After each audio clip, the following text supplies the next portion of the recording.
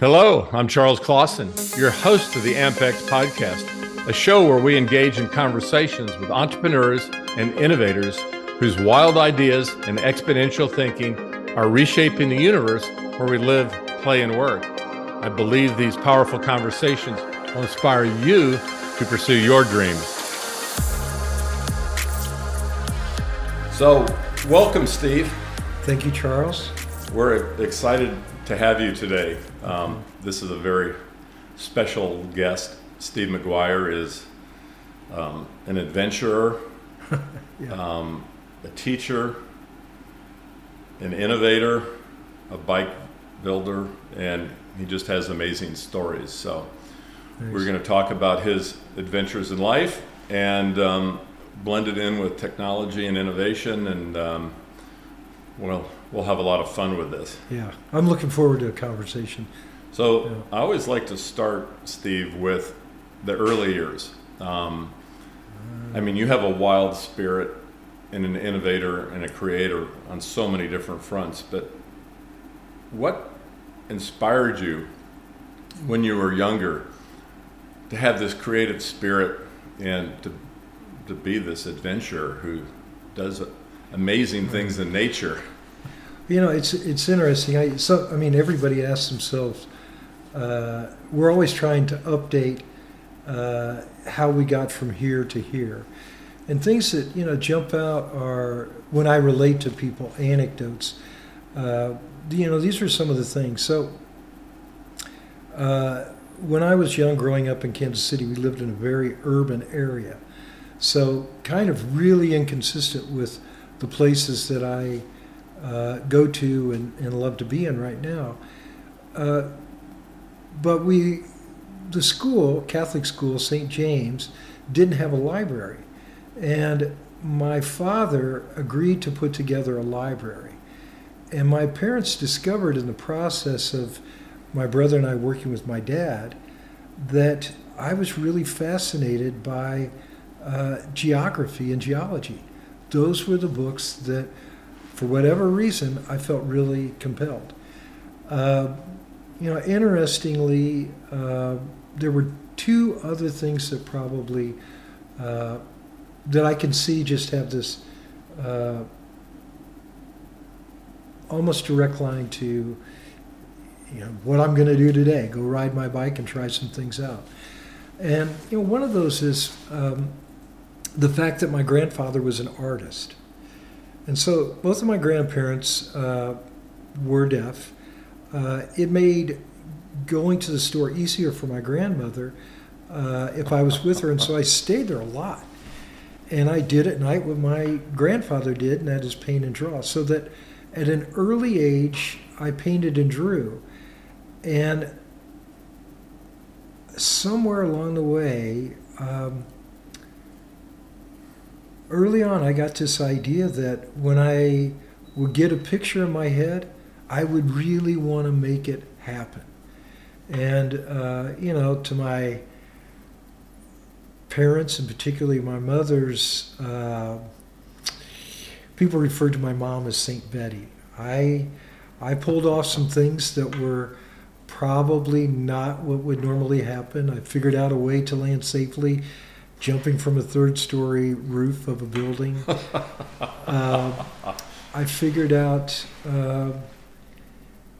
different things early on, and then at the age of 13, we were moving from the inner city to the suburbs, and I decided. Well, the other thing you should know is we never had a car until I was 13 years old. And so we took a bus everywhere, or we walked. But when I was 13 and we moved, it was 20 miles away. And I went to my parents with a proposal that I would ride my bike to school. And, looking back and thinking, 1971, 72, not only was that not usual, but kids my age just didn't do that. And I was really intrigued by creating a route to get from where I was to this long distance of this other place. And so I set about doing a route, and I rode my bike to school, navigated all the traffic. I, went through the maps, and I was just really taken by the whole sense of exploration along the way. Everything was different. Things that weren't apparent in a car were really apparent on my walk or my ride. And so, there was that piece. As I went through school to get an art degree, I was still really consumed with this idea of making images happen, so that I would get a picture in my head and I would want to make it happen. And I would obsessively pursue these things to a level that I didn't think of in terms of that other people weren't doing, but in terms of what was required to make it happen. So the first time, for instance, I went to the Iditarod Trail in 1995, there was no internet, there was no GPS. I had seen an image in a book at Prairie Lights, and it was of a man on a bicycle in what looked like horribly extreme winter conditions. It said, 35 below zero, the Iditarod Trail. Half the participants in the race end up with hypothermia and frostbite. Toughest human-powered race on the planet. And I thought, wow, wouldn't that be something if a guy could do that? But I didn't know how you did this. And so I set about going through interlibrary loan, getting in a phone book, calling people in Alaska, so that by the end I found a guy who manufactured really wide rims at the time, 50 millimeters, matched it to a 2.5 or 2.2 inch tire, called a guy who outfitted mushers to figure out an efficient light system, went to the library at the university in special collections and got as many of the topo maps for the area that I could. And I studied the route obsessively. So you knew the route before you even started. You almost probably had memorized the route. I did. The 1,100 miles, is that about what it is? I didn't go the full distance. That year it was only 225 miles. And this was in 95. January, what month? It was February 19th, 1995. February 19th. So the weather conditions in Alaska at this time, I'm assuming it was at or below zero. It got down to 40 below, and I was really prepared to do it. I remember trying to figure out different boot systems, but finally just settled on 100 below Cabela boots. They were huge, they were heavy to pedal, but they worked. And looking back now, I wouldn't even ride that bike. 2-inch tires is not even big enough to play. I wouldn't do that at all right now. But at the time, that's what was available, and I pushed my bike, and I made it. And like all the times before, that whole sense of being consumed by a goal and making this picture in my head happen, I added to that, and you begin to add knowledge. This summer we took a trip from north to south in Iceland through the highlands, and I discovered something that I didn't anticipate that I've probably always done in the process, and that is I had memorized the whole route, everything about it, where there were different lava fields, the stories behind, the saga pieces behind particular geographical locations, every water crossing. And it came in handy because, as it turned out,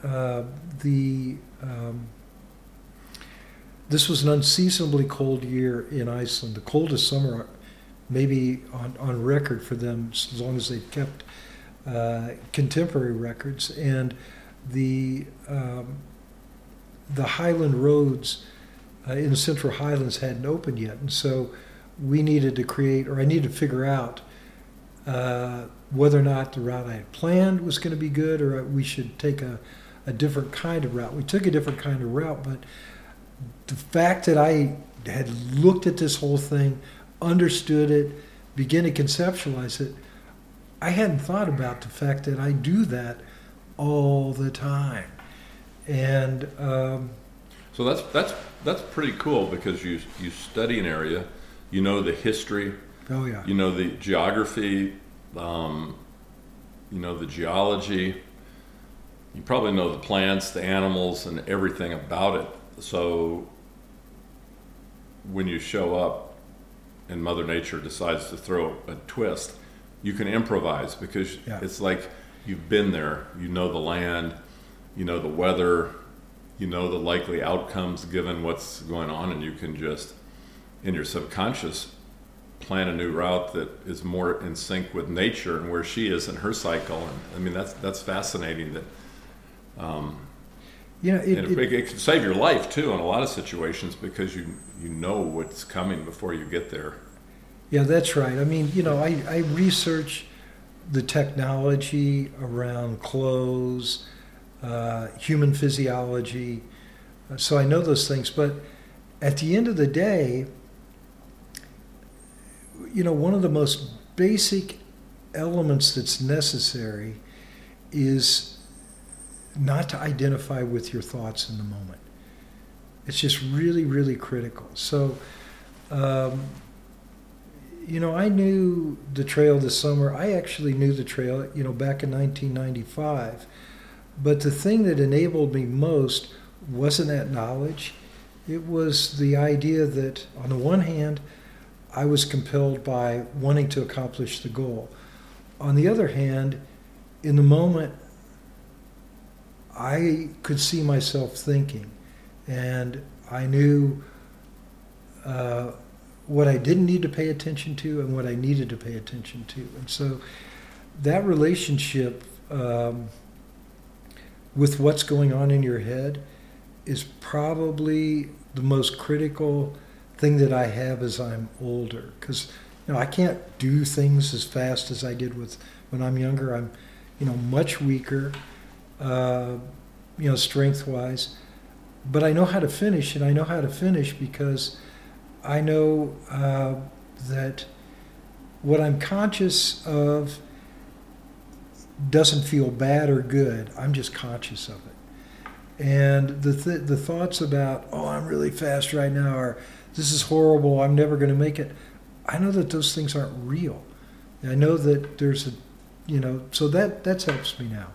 So you're very good at being totally present in the moment, totally focused on the moment, but not letting memories and fears and other things come in to your mind and in your flow state, and you're more enjoying it. Just to put things in perspective for our audience, we're in a major winter blizzard today. It's going to impact 60 million people. Denver, they're talking about having the coldest temperatures in over 40 years, 30 to 50 mile an hour winds. And, it's been snowing all night, and Steve rode his fat tire bike to our meeting today. So you can see Steve around Iowa City 365 days a year. It doesn't matter what's going on. It can be 100, it could be 10. He's out on his bicycle, and it's what's it like when you spend that much time outside in the elements in nature? I'm assuming it's almost like a moving meditation where you kind of just become one with where you are and what you're doing, and you're just observing and maybe thinking. So I should say I actually drove here. Oh, you drove today. But I'm going to ride after this. I had to go do a bunch of errands, and I thought, I'm going to do that because it takes so long to get ready. So I'm going to do that when I get back. But, in terms of being nature, these are some of the things. One is that there's a very simple strategy for me when things are difficult, and that is I raise my head up, and my vision literally changes my brain in that second. So everything comes in. So all of a sudden, all the thoughts in my head about the circumstances, the temperature, whether I should turn around, am I prepared enough? I don't need to push this. Should I change wheels? Is this the right setup for the event? All that thinking goes away the second I lift my head up. And so when I catch myself thinking, I lift my head up and everything just pours in. And whether or not I want it to or not, all of nature is present at that moment. And the voices, the thinking in my head, really begin to subside. And there's a sense in which it's a kind of there's some interesting research about nature and what it does to the brain, and we're wired to have a relationship with nature. We're wired to be able to be changed by nature. That's who we are. That's our relationship. And it's pretty incredible to me to discover that as technology advances and we're all immersed in it, we're actually learning how to be in nature better, in a sense. We're knowing more what's going on. The science about humans in nature is vast. Reading alone doesn't capture what's available to us, but experience does. So if you set side by side contemporary research on human physiology and being in nature with actually doing it, you can leverage what it's like to be a human almost more completely. And so right now, one of the things that's fascinating to me is our reality is we're always nearly in cyberspace. If we're not on the internet, we're probably contemplating pursuing information that we know is available or could be available. And so we're thinking of that at least as a tool, and that tool itself is shaping us. And yet at the same time, for many people, and I believe that in endurance races, at this particular moment in time, we're able to set these two things up dialectically so that I can experience what it's like to be obsessive, ruminate, driven to answers on the internet. And I can also know what it's like, what it feels like to have that dissolve and while being in nature.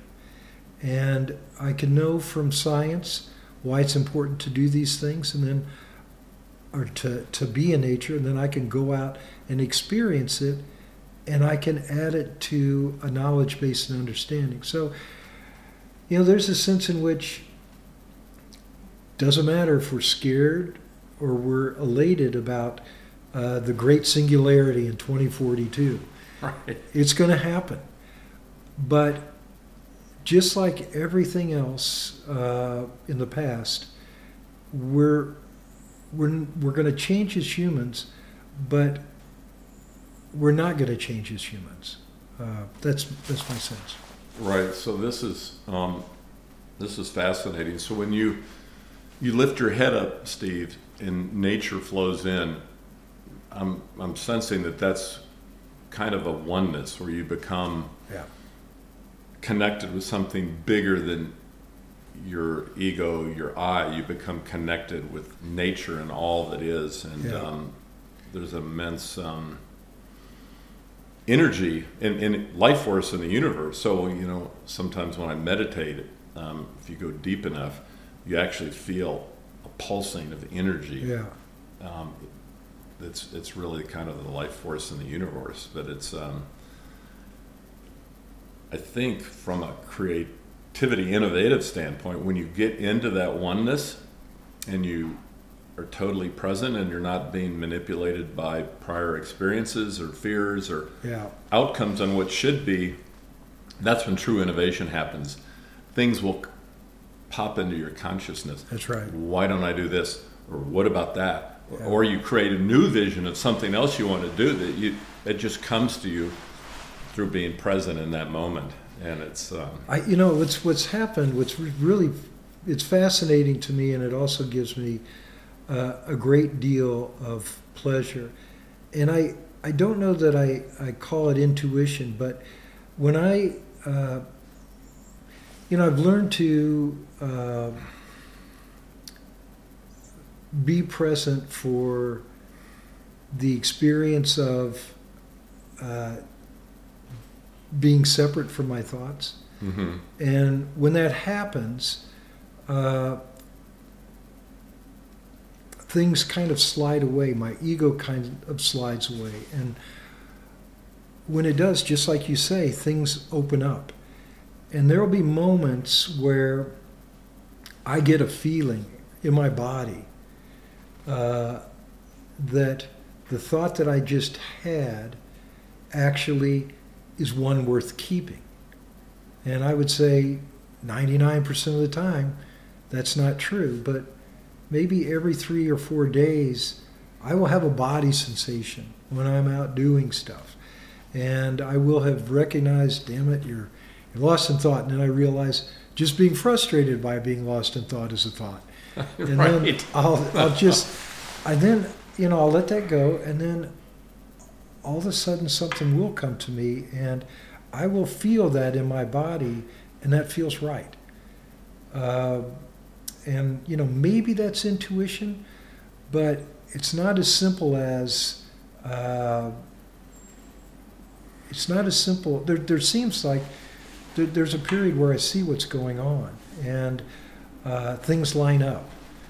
So it's almost like in those moments that the truth, the real truth, and the clarity is crystal. I mean, it's there, it's obvious, and it's something that you can accept. And if you're in your ego, your fears come in, and your big I comes in, and it's about me and it's about this, but so often it's about something bigger. And when you can be with such laser attention and focus that you're totally in the moment, you're not distracted by thoughts. And, back in the early days of the human species, when a saber-toothed tiger jumped out of the tree, you were focused on survival. And humans are not good at exponential thinking. We struggle sometimes with linear thinking. Because we often overwhelm ourselves, and we have so many thoughts.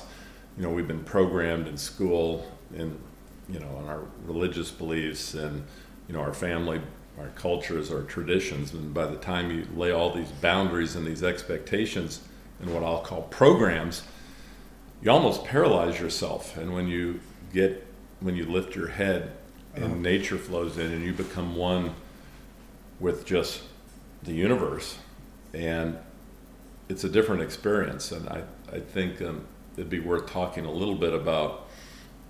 There's so many people that spend so much of their time on the internet and Web3 and the metaverse coming, that I think they've lost their connection with nature, and then they worry they become more anxious, they become depressed. I mean, there's the pharmaceutical companies make so much money on antidepressants and anti-anxiety medicine, but it really doesn't help. It's the connection with nature and the connection with other human beings that I think gives us sanity. Right.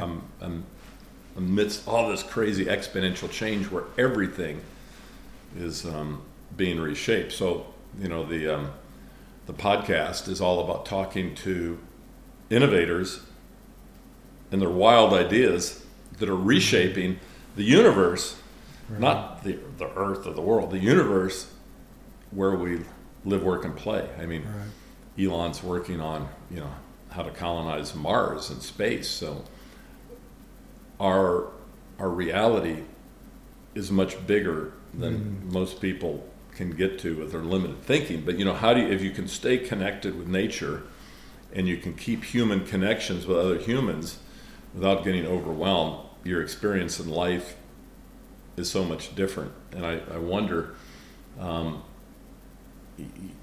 don't know how many hours a week you spend on your bike, but it's significant. And what happens if that went away? What would happen to Steve?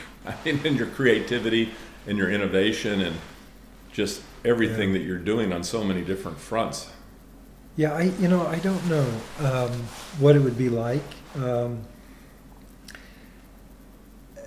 but there will be a time where that's not happening, and I'd like to think that I'm acquiring, by being on my bike, the kind of experience that will allow me to be okay when I'm not on it in the future. Right now I'm, pretty focused on making sure that I continue to pursue the kinds of experiences that are value added for more than me. I'm 64 years old, and now it's not so much, I think, in terms of a legacy as much as I realize that I can connect a certain bunch of dots and configure them in such a way that I can leave a value that otherwise wouldn't be available in the world, and that maybe that's my purpose. And so, realizing my purpose right now is, every day there are little incidents, there are experiences that happen, but I know that it's connected to understanding how I am shrunk by the immensity of everything around me. I have since, being a real young kid, really taken by the feeling of being out in the middle of nowhere and just realizing that any psychological maneuvering means nothing. And so I'm trying to learn from that. And right now, I'm not Elon Musk. I don't know much about Mars. I know that he's having a hell of a time with Twitter. Yeah. Sometimes you got to be careful what you wish for. Yeah. But for me, I have this arena that I'm working in, and some of that reaches, you would say, broader than others. But I teach at the university. I am an administrator of a large art school, very good art school, with about 60 faculty and staff and hundreds of students. And I think really purposefully about what's required of me, not for that position, but in terms of continually updating my experience in order to make it a good adventure for them and for me. And specifically, I teach a bicycle frame building program that I didn't anticipate when it started would become such an important vehicle for individual students. I was really just thrilled. We had a woman come through who became the first woman to engineer a mountain bike for Trek. Somebody that won a North American Hand-Built Bike Show. But more than that, I like to think that there are over 300 people out in the world who have a bicycle. They're either on it now or they're protecting it by not putting it on their porch and keeping it in their house that they built themselves. And the experience of transforming an idea into a drawing and a drawing into an object that interfaces with your life is exactly the kind of experience that we need, I think, to be able to, I don't want to say navigate, but to successfully be in the reality of that surrounds our lives in terms of cyberspace, potentially the metaverse. I'm getting ready to go to the University of Arkansas and then the University of California, Santa Barbara, where the idea is they're going to make programs like this that put together art and engineering students to build handmade bicycles. And I was talking to my counterpart at the University of Arkansas who's bringing me there, and he said, people are so excited. I had no idea, that you're coming here. And we got a call from Crystal Palace asking if you would do a presentation there. And I went home and I told my wife, God, I can't believe this. This is really going to be so cool. And the thing that's going to be so cool is not just that I'm doing it, but that I'm going to be in a position to have to think a little bit and understand better what's been going on. And I think that so right now, I'm really interested in building out the bicycle program at the University of Iowa so that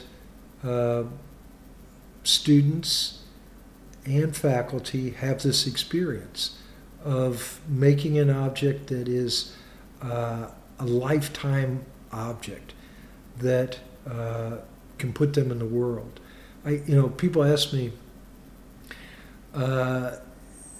what's the difference between the last bike that you made and the bicycle that you just got done making today? And I say, a half an inch. And they look at me and I say, the thing that's going on is I understand something different about the place that I ride with the bicycle that I made, and the place that I ride critiques what it is that I made, so that there's an ongoing conversation. And these little bit of differences and these changes in geometry, they not only propel me, but they enhance my relationship with what I'm doing and with being outside. I'm looking at the snow today, and I'm literally thinking 18-inch chain stays, 20-inch chain stays,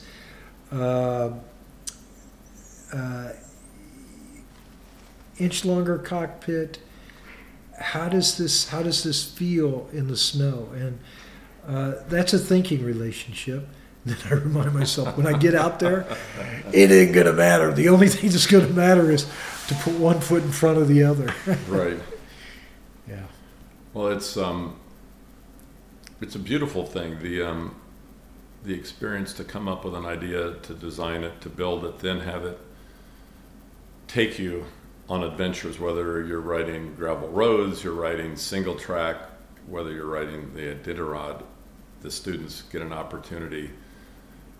They have pride in what they built, and probably more motivated to go out and actually use it. But those simple nuances of how the relationship with your body, with the bike and space. I'm a big guy, and I have some neck injuries, and I've got a bike I spent 6 months designing with a bike builder that I'm pretty much upright like Mary Poppins.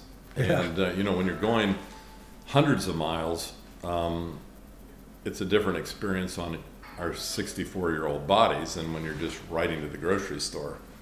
So, creating a cockpit where it's comfortable and where the bike supports you, it just makes it a lot more enjoyable. And you're thinking about it, since you are teaching students how to create experiences and how to design something that meets their needs. Right. You have insights that you can share with them, but I think it gives them life skills that I can have a vision, then I can build it, then learn from it. And I think that experiential nature of what you're doing is lacking so much. I mean, you can only get so much from reading a book or going out and scanning the internet. At some point, you got to just roll up your sleeves and do it. So let's spend a few minutes and talk about the Iditarod. And once you actually get on the trail, how many times have you ridden on the trail? Just twice. And what was the longest you've gone? 350 miles. And that's what, a week? It took just under 7 days. And I was with a great friend, Jed Rower, who had done it before. This was in 2019, and probably averaged 3 hours of sleep a night. It, a good temperature range. It was at times, I think the warmest it was on the last day, and it probably was 20 degrees. And the coldest it was about minus 39 degrees. And, it was a really great experience all the way around. And I built a bike for it. I thought very, very purposefully about it. The bicycle comes apart so it could fit in 2 travel cases. Mm-hmm. I trained a lot, but training was set side by side with the knowledge of what might happen, and then also the insight not to be consumed by fear or worry. The experience itself was, so for instance, the first day, there's a great photo of Judd and I looking out over a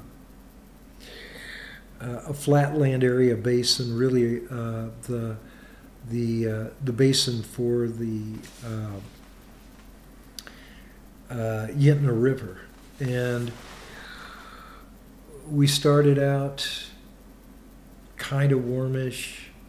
I think it was 10 degrees, which is a decent temperature because the trail stays pretty good. And then it was really tore up, and then the temperature dropped almost 30 degrees within an hour, and I struggled to get an overboot on, and I just had to give up and understand that it was just not going to be quite on the way that I wanted. And as we pedaled, we could see people making snow shelters, and we really wanted to get to Yentna Station. And I cramped up, and for the first time, I didn't try to break the cramp at all by stopping. I continued to pedal. The cramp stayed for 5 hours maybe. Eventually, it just went away, and it hurt like hell. So on a scale of 1 to 10, with 10 being the worst, was this, you're talking 7, 8, 9, or was?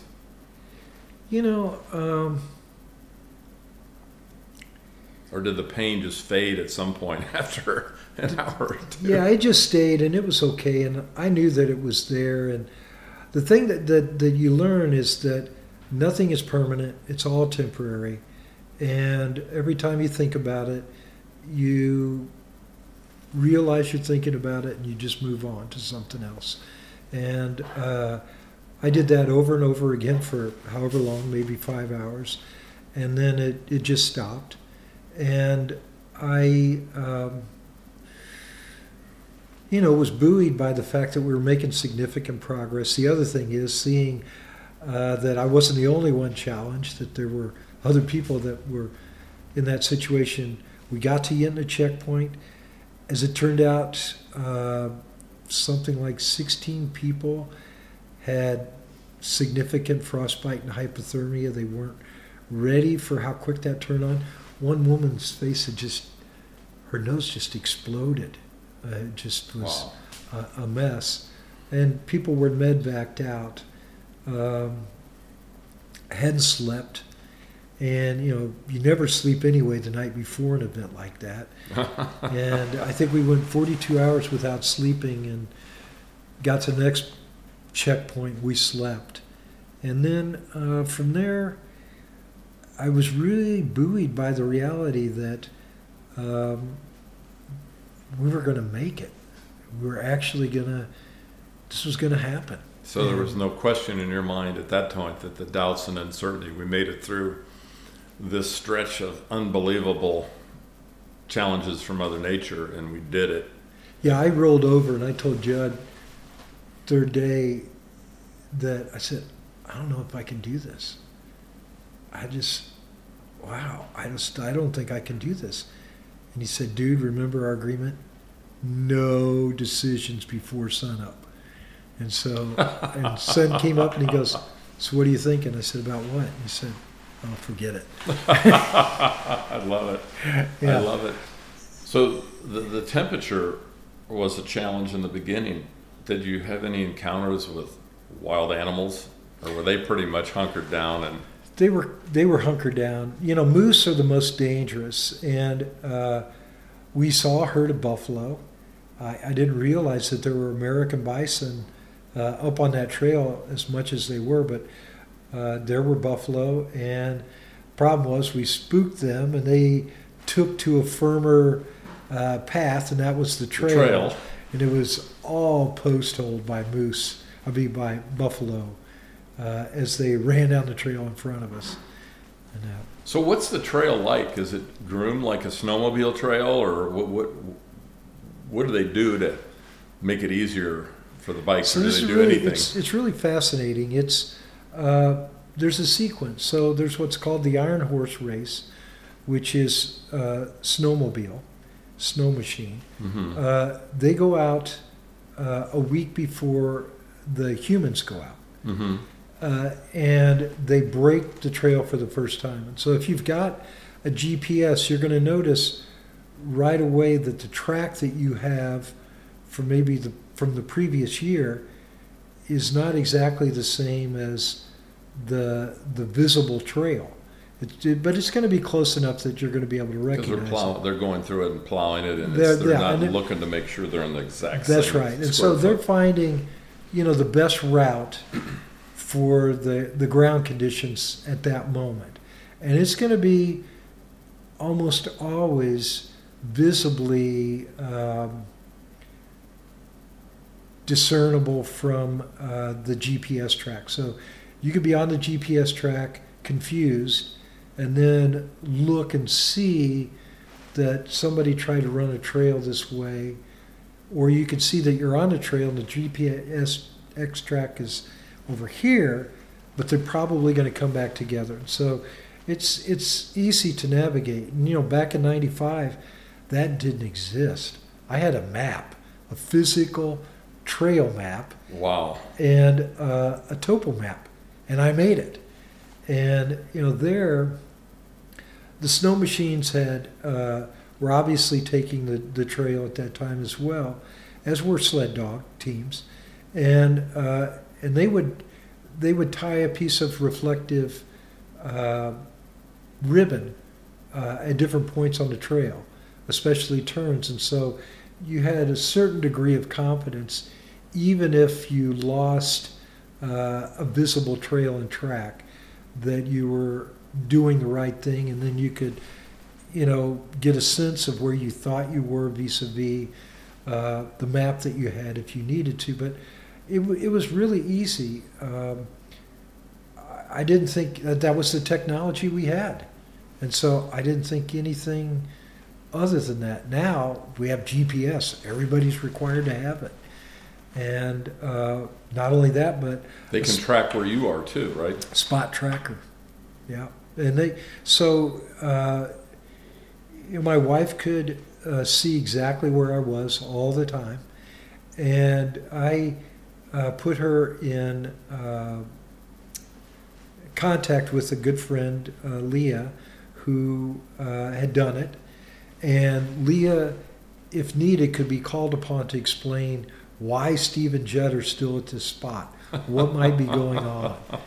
I had we got to Roan Checkpoint, which was a tent, and it was just like roller dogs with people sleeping. So the idea was the last person in would be, first person in, depending on when you got there, the next, you had to get up. So if it was your time, you'd been there the longest. Next person that came in, you had to get up and leave. And there was room for about 7, and there were tree boughs, pine boughs, that were laid down that we could all lay side by side next to each other on. And eventually it was Judd and I's time to go. And we, took off. It was just after midnight, and we were crossing an area of overflow on the river. And so there was about 2 miles of really spooky thing of... So the water's coming up over the top of the ice, and you had to ride through that? And so what happens is it's freezing fairly instantaneously, but your wheel drops down through that layer onto another layer. And you don't know if you're going all in the way through. all the way through. Oh, wow. And so Judd and I had each other in case somebody actually went in. And at one point, Judd said, "Should we turn back and just wait until the light in the morning?" And I said, "We're almost all the way across. We're just going to have to go back across as, we're going to have more going back the other way." Yeah. And so we continued down the trail, and we were so wired and beat up mentally from going across that we probably only went a couple miles on the trail, and we decided we're just going to stop here and sleep. And so we got our sleeping bags out. Bivy crawled into mine, he crawled into his. And then after a couple hours, I heard him screaming, "Steve, Steve, help me, help me." And I'm like, oh my God, what the hell's happening? And I didn't know he had sleep paralysis. And he couldn't move, and he's inside his body, and he thought he was being snatched by aliens. Oh, and they were on top of him. And so this was kind of a bad dream event. Shaking, he goes, "Judd, Judd." And so your body is awake, but your mind's awake, but your body is frozen. And when this happens, and so you can't move, and that not being able to move makes you think that you're being constrained by somebody. And being in like a mummy bag. Yeah. And so that was entertaining, and but the adventure was really great, and being with somebody on that is everything in terms of friendship and knowing people. It seems like, from a survival standpoint, if you did it by yourself and anything happened, you're by yourself. At least with someone else, you can work together as a team and navigate and discuss things and figure out how to help each other. Yeah, we came up with. Judd is, he's an engineer at Sandia Labs. He engineers radar technology. He has been working on the technology that's used for radar to penetrate coverage of fauna you can see through. So he's incredibly gifted when it comes to navigation. But we also agreed, and I do this a lot when I'm with people on adventures or events, and that is agree up front about how we'll handle different situations. And so what we did was, if we ever had a question about whether or not we were on the trail and going the right way, I would defer to him regardless, and I would just keep my mouth shut. And unless he really wanted, some input, me to look at it. Otherwise, we would have been standing there in the cold trying Debating. to figure out what to do. And because you're always gonna, if you don't have a doubt that's real, you've got one that's being created in your head, and that never works in a situation like that. And as it turned out, it paid off. And we knew two other people who, all four of us are standing there. We had caught up to them, and they were trying to figure out which way to go. And they thought one way, and Judd said, "I think it's this way." And so we didn't even talk about it. I went that way, and they had extra miles, as it turned out. But well, what happens when you veer off the normal trail that the snowmobiles pack down, and you just start? Is the snow crusty? Will it support the bikes? If you just for the take most off? part. Yeah, it will. But that's one way to tell that you're not on the trail. So one of the great, one of the things what can happen is you can go off the trail 3 inches, and you can be completely buried in the snow. That's usually not the case on a river system, but because a lot of it is blown. So you're riding up the riverbed with the frozen ice underneath? You're in the Iditarod Trail, like the Arrowhead Trail in northern Minnesota, is not a trail until the winter, because it has to be, it has to include the frozen rivers. And so you're on river and lakes a lot. So are those rivers and lakes frozen solid, or is there hot springs that come up, and is there weak spots? I mean, do people go through the ice? Yeah, they go through the ice. And, it was well below zero, and there were streams that were not frozen. And it's just because they move so fast? They move so because fast. They had warm water? It's they're moving so fast.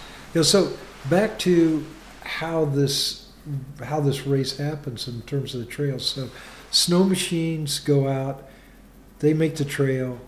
The humans on foot and bike, mostly, some ski, follow. They actually firm it up in a particular way that's more advantageous to dogs and sleds. Mm-hmm. And then a week later, the sled dogs start. And what's really good for the humans is that in preparation for the dog race, the Iditarod crew will go out on snow machine with sleds, and they'll have branches and the like, and where there's a stream, they'll lay this across the stream, and they'll let the frozen water come over the top, and it becomes solid, Mm-hmm. and it helps create a little bit of a bridge. And so we were, by the time we started to hit that,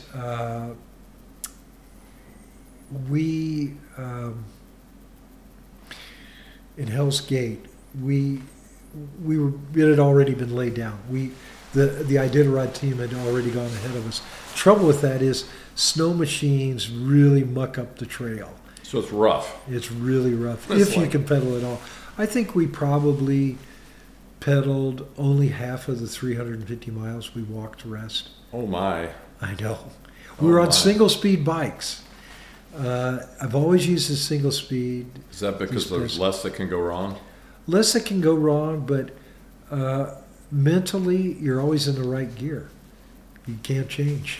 Oh, there's no choice. There's no choice. So when you're riding, are you averaging 4 or 5 miles an hour, or is that too much?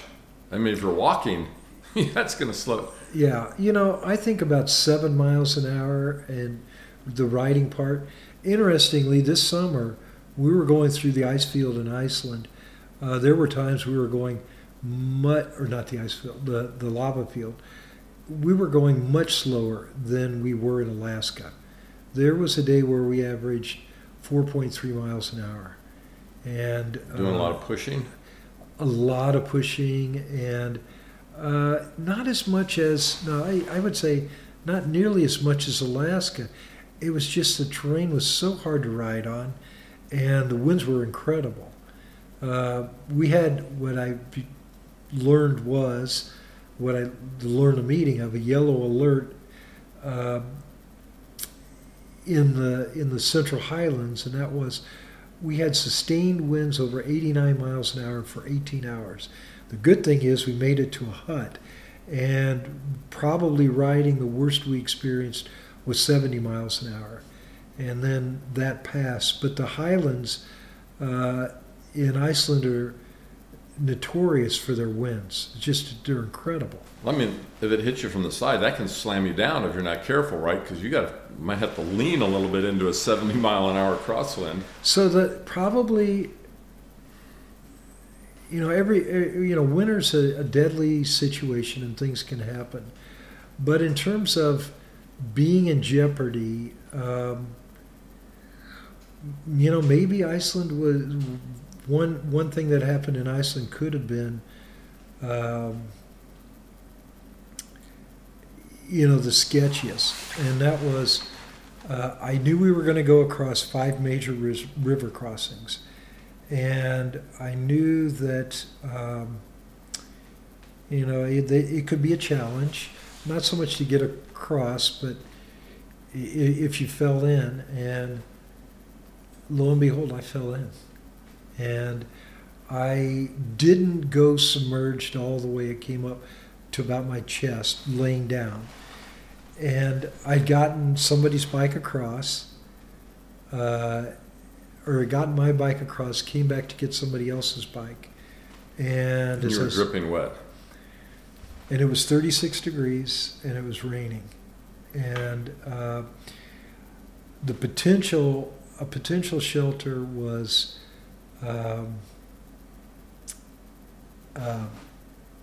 12, 16 hours away. Ooh. And then absolutely no traffic because the roads hadn't opened yet. And even road is you wouldn't call it a road in a lot of places. But the other was the wind was picking up, and so setting up a tent was potentially going to be a challenge. Yeah, and so wow. I tried to figure out, what to do, and then I also felt really responsible for all the decisions I made vis-a-vis their impact on the other 5 people that were in our crew. And what I decided to do, and it turned out okay, obviously I'm here, I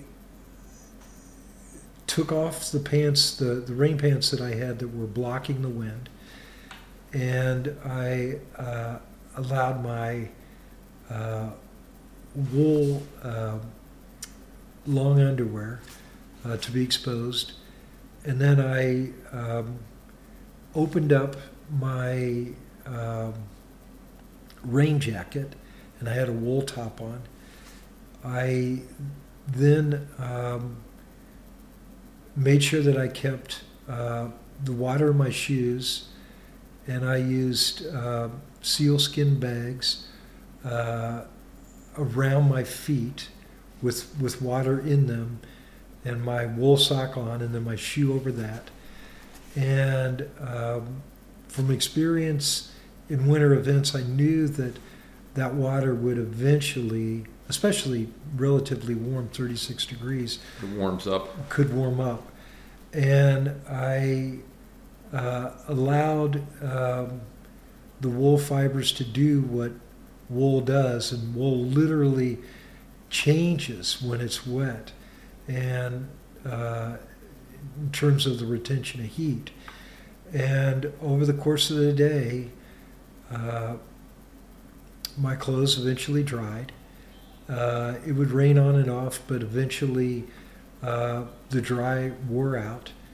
My feet were always wet because we went through so many crossings. We went through 5 that day. And we were about 5 miles from this hut. Iceland has huts through the Central Highlands that are really for trekking, trekkers from Europe, but they're used by multiple people. And I'd had no experience with them in the past, and I was not familiar with whether or not they would be available and actually open, especially since the roads were closed. And so we weren't convinced, but regardless, we were going to get in one way or the other. But about 5 miles out, a friend's chain broke. The winds had picked up considerably, 50, 70 miles an hour. And trying to figure out what to do. We were really cold. It was raining. We got it fixed. And we crossed the last glacial stream before we got to the hut, and it was unlocked. And the thing that was fascinating was, we spent the night there. We left the next day. No heat, but it was just good to be out of the wind and the rain. The winds were so bad the next morning that to get water at the glacial stream had to almost crawl to get there. Wow. It's just incredible. But then we left the next day, and probably about 3 hours into riding, we met one of the rangers, and she was coming up for the first time to that hut in anticipation that it would open within a week. The road would open in a week, and we said we didn't know if we were supposed to go in there or not. She said that's what you do for an emergency. So when you were doing your research, Steve, and you were setting expectations for what this ride would be like, it's obviously in the spring and things are thawing out and the glaciers are putting a lot of cold water into the streams. What's your expectation for this? Is an endurance event where it's a survival event. What part of it was fun? So this is really, there's a fun afterwards when you really look at it. Great question. My friend James, who by the way is James Blakely, Black Sheep Bikes, one of the best frame builders in the world, and he's the one that helped me really launch this bike program by teaching me how to weld titanium back in 2010.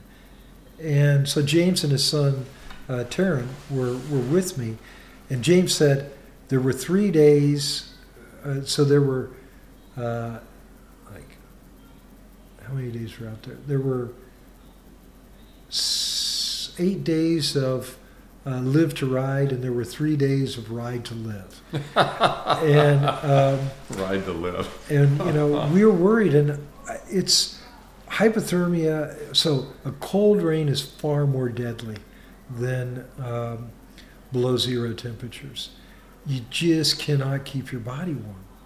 If you've got layers on, you've got enough. So, for instance, Arrowhead or Tuscobia, northern Minnesota or northern Wisconsin, if and it happens, if the temperature is 30 below zero, you add more layers, and you're okay, and you move, and moving and layers, you generate and retain heat, and you're okay.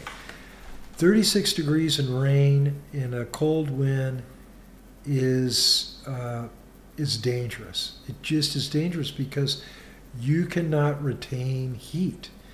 And it actually, the trip started that way, and I asked myself the question you did. You asked me just now, and that is, what's going to be fun about this given what just happened? And so we had started out a vacuary.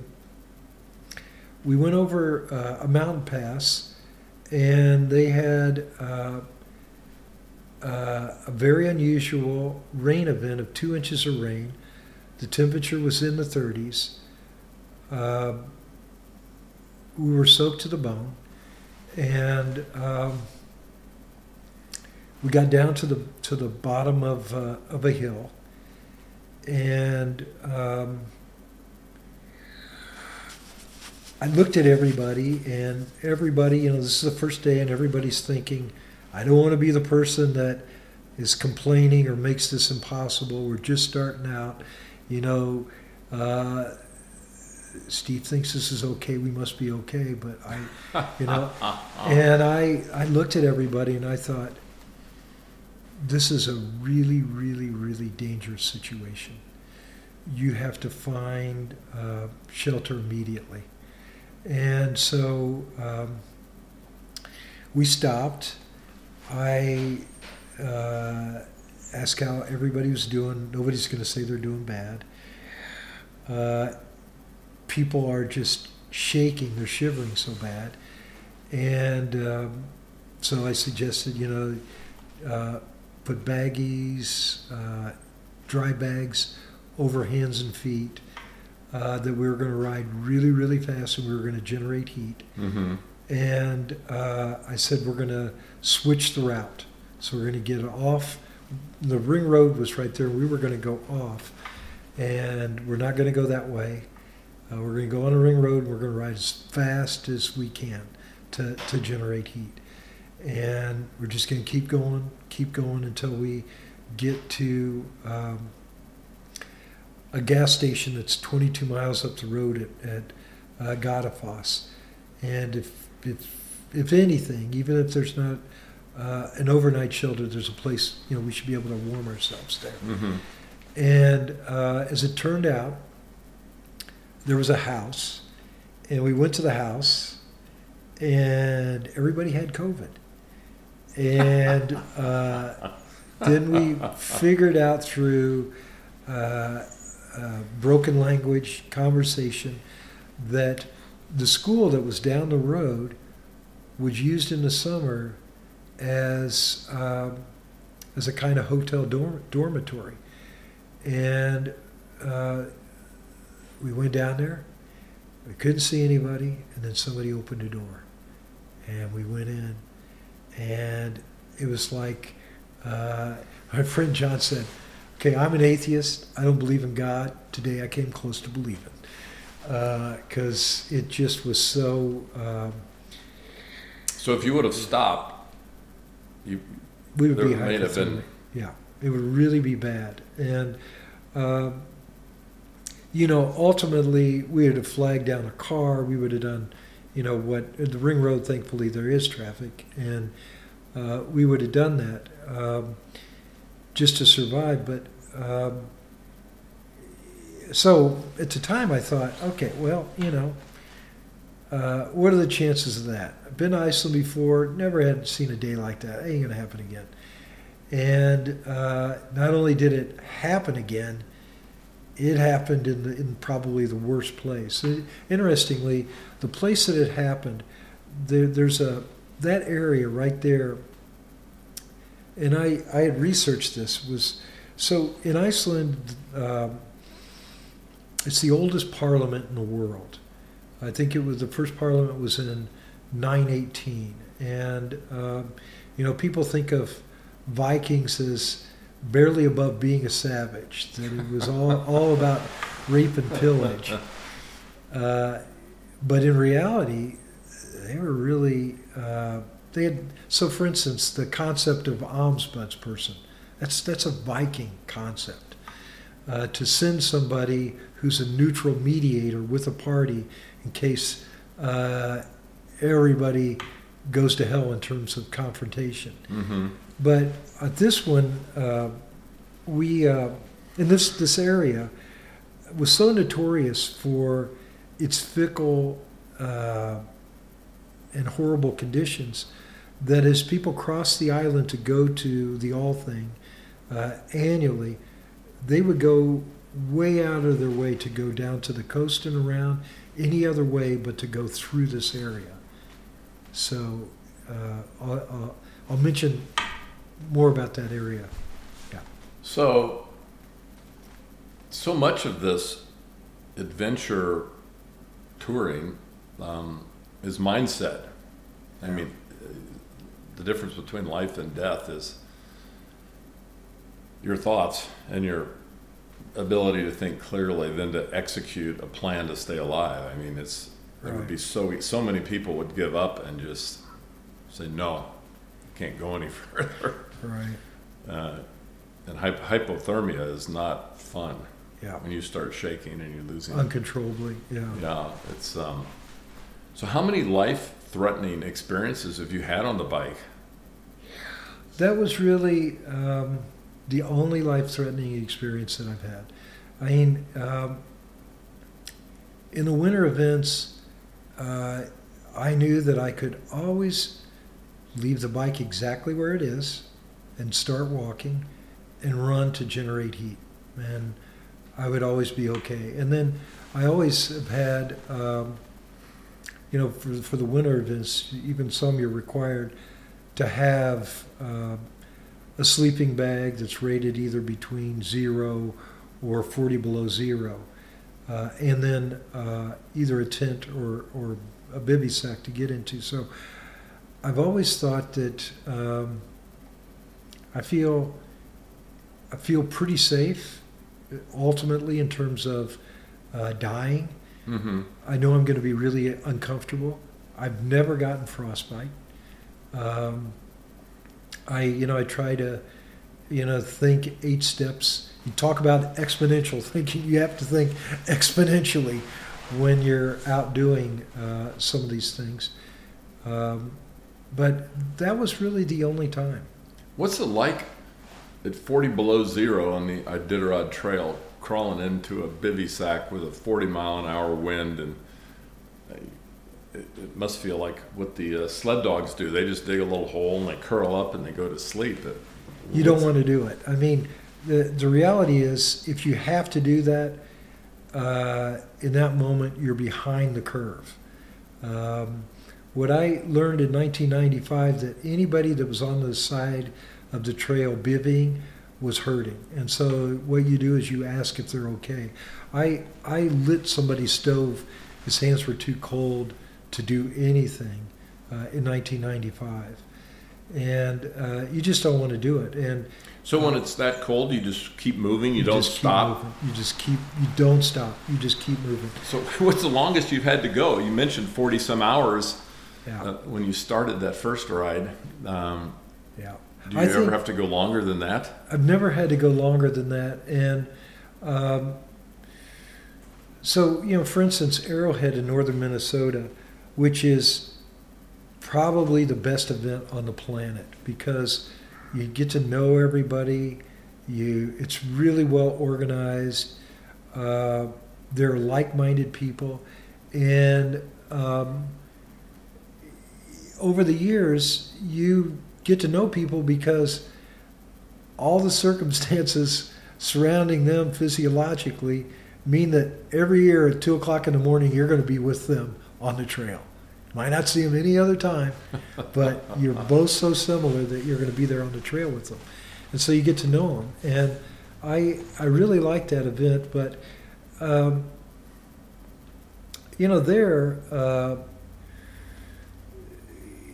it's start to finish, and if I can't ride, I push. I just know that I just got to keep moving. I know that things are going to change. Not going to die. I'm going to be maybe really uncomfortable.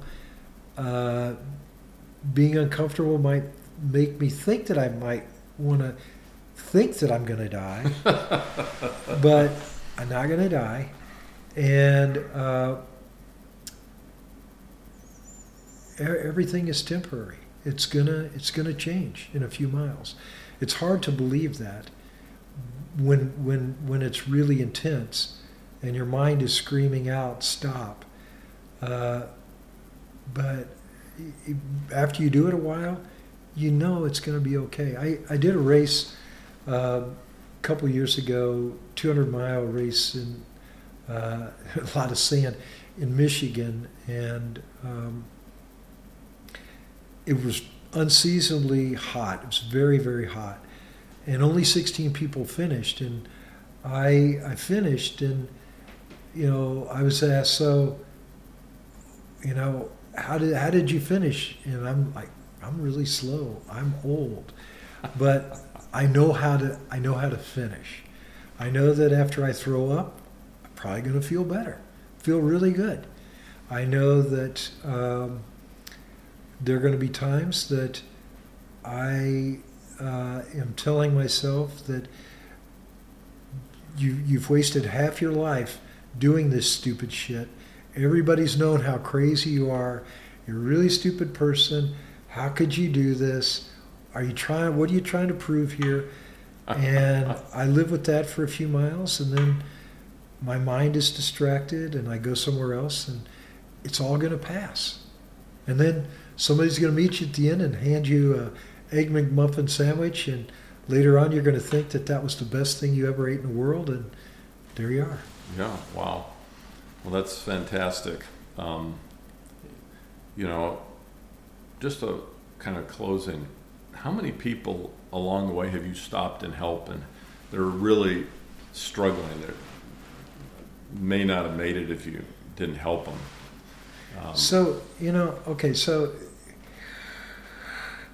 the way that I help is by staying with somebody and for a while and telling them that it's all going to pass. This would be people that are new to the experience. But I don't know that there are a lot of people. The other is, you're not going to change a lot of people's mindset out in the middle of nowhere. So they're doubling down on whatever their convictions Yeah, or belief yeah. are, and they're not really necessarily That's right. open. So Yeah. you just hang with them and No. keep them going. It's one of the things that I think a lot of people in endurance events know is that who you hang with ways can really, really be difficult. And I avoid like the plague being with somebody who is having a difficult time because the difficulty is usually not with their equipment. Do I have to fix somebody's bike? Mm-hmm. It's usually what's going on in their head. And if that doesn't get to you in terms of fear, it will be at least really, really irritating. And then you're going to be mad at yourself for being irritated with this person who's struggling. And it's just not good to be around. And as things turn out, the whole bit of pulling people out of the river was, those things were things that I didn't anticipate, but I guess those were the times that I helped somebody. Yeah. Well, that's fantastic. So thanks for, taking the time to be with people when they need it. I want to also, Steve's a very humble man, and he spends a lot of time on his bike. So in Iowa, he's received 3 life-saving Valor medals from 3 different governors from pulling people out of the river that were drowning. I know one of them was a mother and 2 children whose Suburban was sinking, and you and some others jumped in to help them. But it's a beautiful thing. You spend so much time outside in nature that you see things, and when someone needs help, you stop and save their life. So that's just a testament to how you do good and how you're helping people when they need it. Teaching students how to be innovative and design things and change their lives. So I think this has been a fantastic discussion on adventure touring and life and mindset. And thank you so much for your time, Steve, and look forward to our next conversation. Okay. Thank you, Charles. It's really fun to sit down and talk with you and kind of update where things are right now. I appreciate it. Thanks for joining us on the Ampex podcast. Hope you enjoyed this episode. Make sure not to miss future episodes, and please rate the show wherever you get your podcast. Thanks to our awesome production team, Lindsay Soderberg, social and digital marketing, Taylor Higgins, video production, and Seth Nielsen, marketing. See you next time.